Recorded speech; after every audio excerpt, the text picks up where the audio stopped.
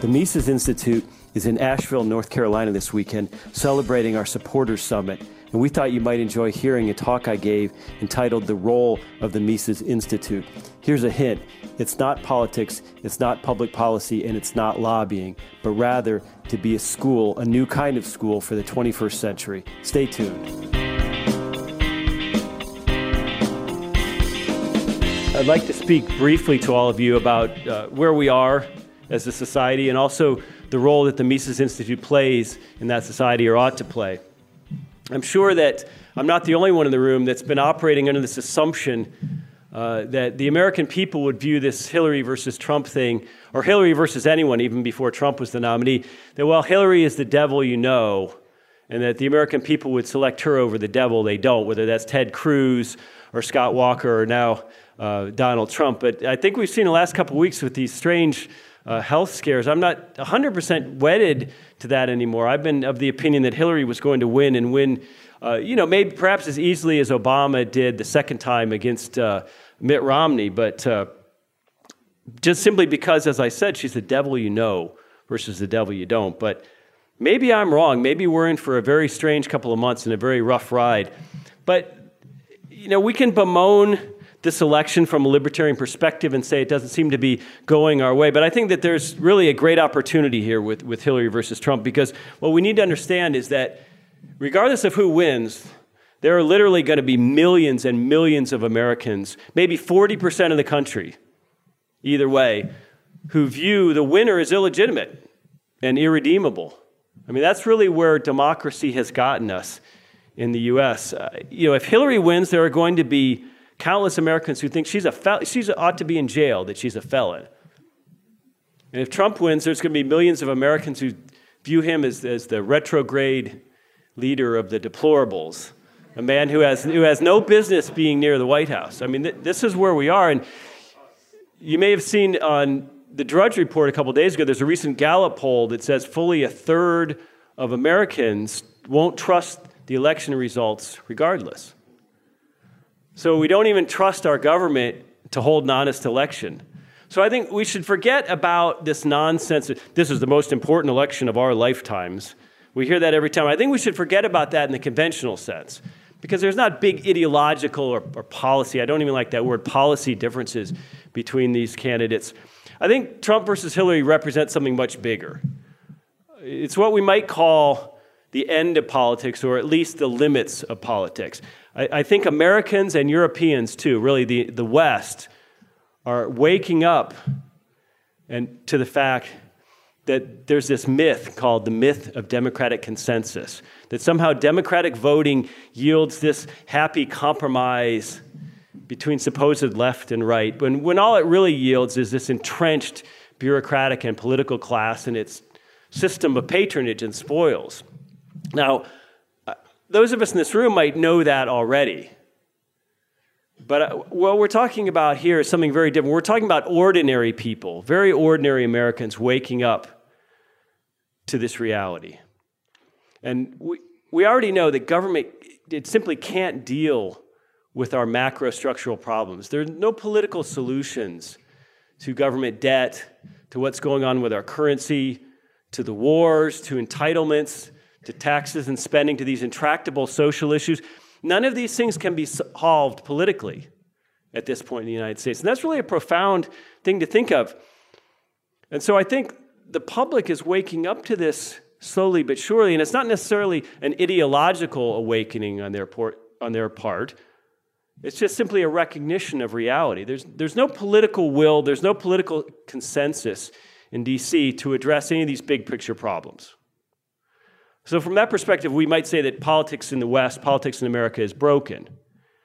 And I think there's something profoundly healthy from a libertarian perspective about witnessing this understanding that political solutions don't exist, that our grade school view of government is a sham. I mean, this is really a profound opportunity for us if we think about it correctly. We can look at angry voters and populism and nationalism and anti-globalism and anti-elitism. These are all symptoms of a hostility for politics. really a deep-rooted hostility. And we can turn up our noses at these movements and say they're not libertarian or they're not intellectual. Or we can embrace this opportunity that they present.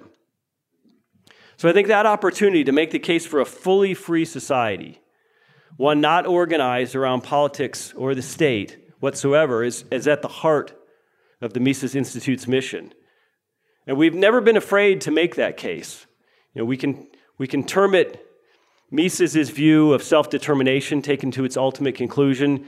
We can term it Rothbardian anarcho-capitalism. We can call it a private property society or private law society, whatever you like. The Mises Institute has never shied away from advocating pure stateless libertarianism. And I don't think that can be said of any other organization in the world necessarily, inside or outside the Beltway. But make no mistake, we're not trying to be overly ideological or shun people or keep them away. We're fellow travelers with anyone who wants to reduce the role of government on any issue for any reason or any motivation. And this means, conservatives as they abandon the GOP, progressives who become sick of the Wall Street crony machine, anti-Fed populists, homeschoolers, truck drivers, stay-at-home moms, soldiers, fed-up non-voters, and everybody in between. Anyone who's interested in liberty, even if it's on a single issue only. Not everybody sees the world the way most of us in this room do, and that's okay. We're here to provide a gateway, to spark an interest, to make free resources available and feed that interest. So as politics collapses around us, we want the Institute to serve as an intellectual home for anyone interested in a society not organized around the state, but instead organized around markets and civil society. Not a utopia, but a world where the great economic and cultural and social questions of the day are increasingly not decided or determined by politics. We want the Mises Institute to stand as a counterbalance to this dominant political narrative. It's really, I think, at the heart of our mission. But it's far from our only mission. We have a very critical job in saving economics itself from economists.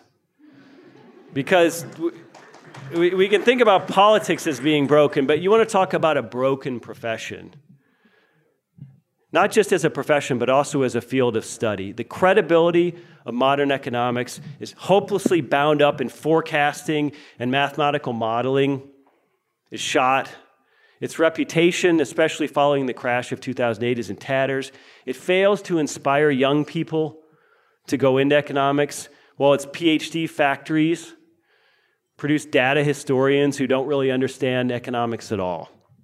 I mean, if we consider for a moment that modern mainstream economists, they failed utterly to predict or understand, as I mentioned, the crash of 2008.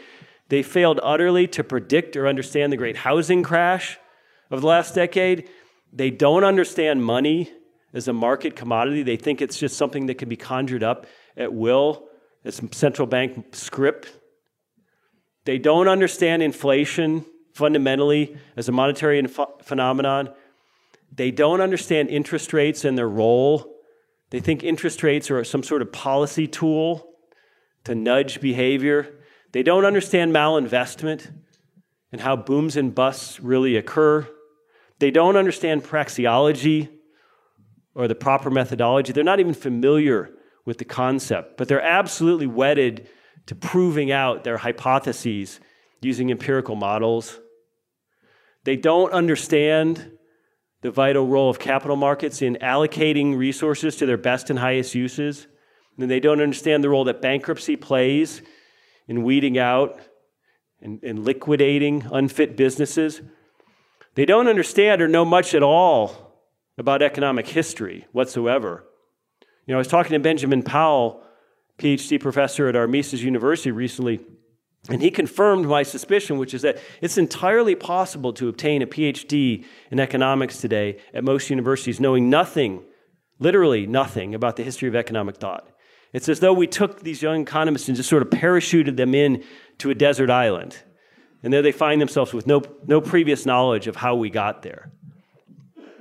And finally, consider that the Fed in the Eccles building employs about 300 Ivy League PhD economists who can't even figure out whether to raise the Fed funds rate by a quarter point next month, as though the fate of the civilized world hangs in the balance.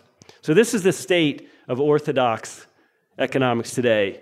And this is where the Mises Institute comes in, because the correction is so obvious. We need a counter-revolution, a wholesale Austrian counter-revolution, away from neoliberalism or neo-Keynesianism, or whatever you want to term this jumbled set of beliefs that drives economics today, this set of beliefs that says it always comes down to governments or central banks stimulating demand at any cost. So the path forward for us as an organization, for you as individuals, is as always, education. But it's not limited to academia by any means. And I think, on the contrary, as Mises saw it, none of us can afford to sit on the sidelines. Now, you're probably familiar with his argument in the latter part of Human Action, where he talks about the place of economics and learning, and he cautions against relegating economics to what he calls academia and esoteric circles. I mean, Mises really believed that everyone had a duty to learn economics. In fact, in that same section, he talks about the question of the market economy versus socialism being as important in the 19th and 20th centuries as religious and monarchical absolutism had been in earlier centuries. He saw that really as the question of his day and our day. So note here his populist tone, and I'm quoting him. He says, "There's no means by which anyone can evade his personal responsibility. Whoever neglects to examine to the best of his abilities all the problems involved voluntarily surrenders his birthright to a self-appointed elite of supermen. In such vital matters, blind reliance upon experts," his quotes, "and uncritical acceptance of popular catchwords and prejudices," like income inequality, anyone? "is tantamount to the abandonment of self-determination and yielding to other people's domination. As conditions are today, nothing can be more important to every intelligent man than economics. His own fate and that of his progeny is at stake." These are pretty tough words from a very gentle soul. So the call to duty, as Mises saw it, sounded for every intelligent layman. And that's really at the heart of how we see ourselves and what we do at the Mises Institute, teaching sound economics to lay people from all walks of life. Because, ladies and gentlemen, what exactly is a school in the 21st century use of the term? Well, it's a place where one learns, but beyond that, the term school is being radically redefined. It's no longer necessarily a physical place that a student physically attends.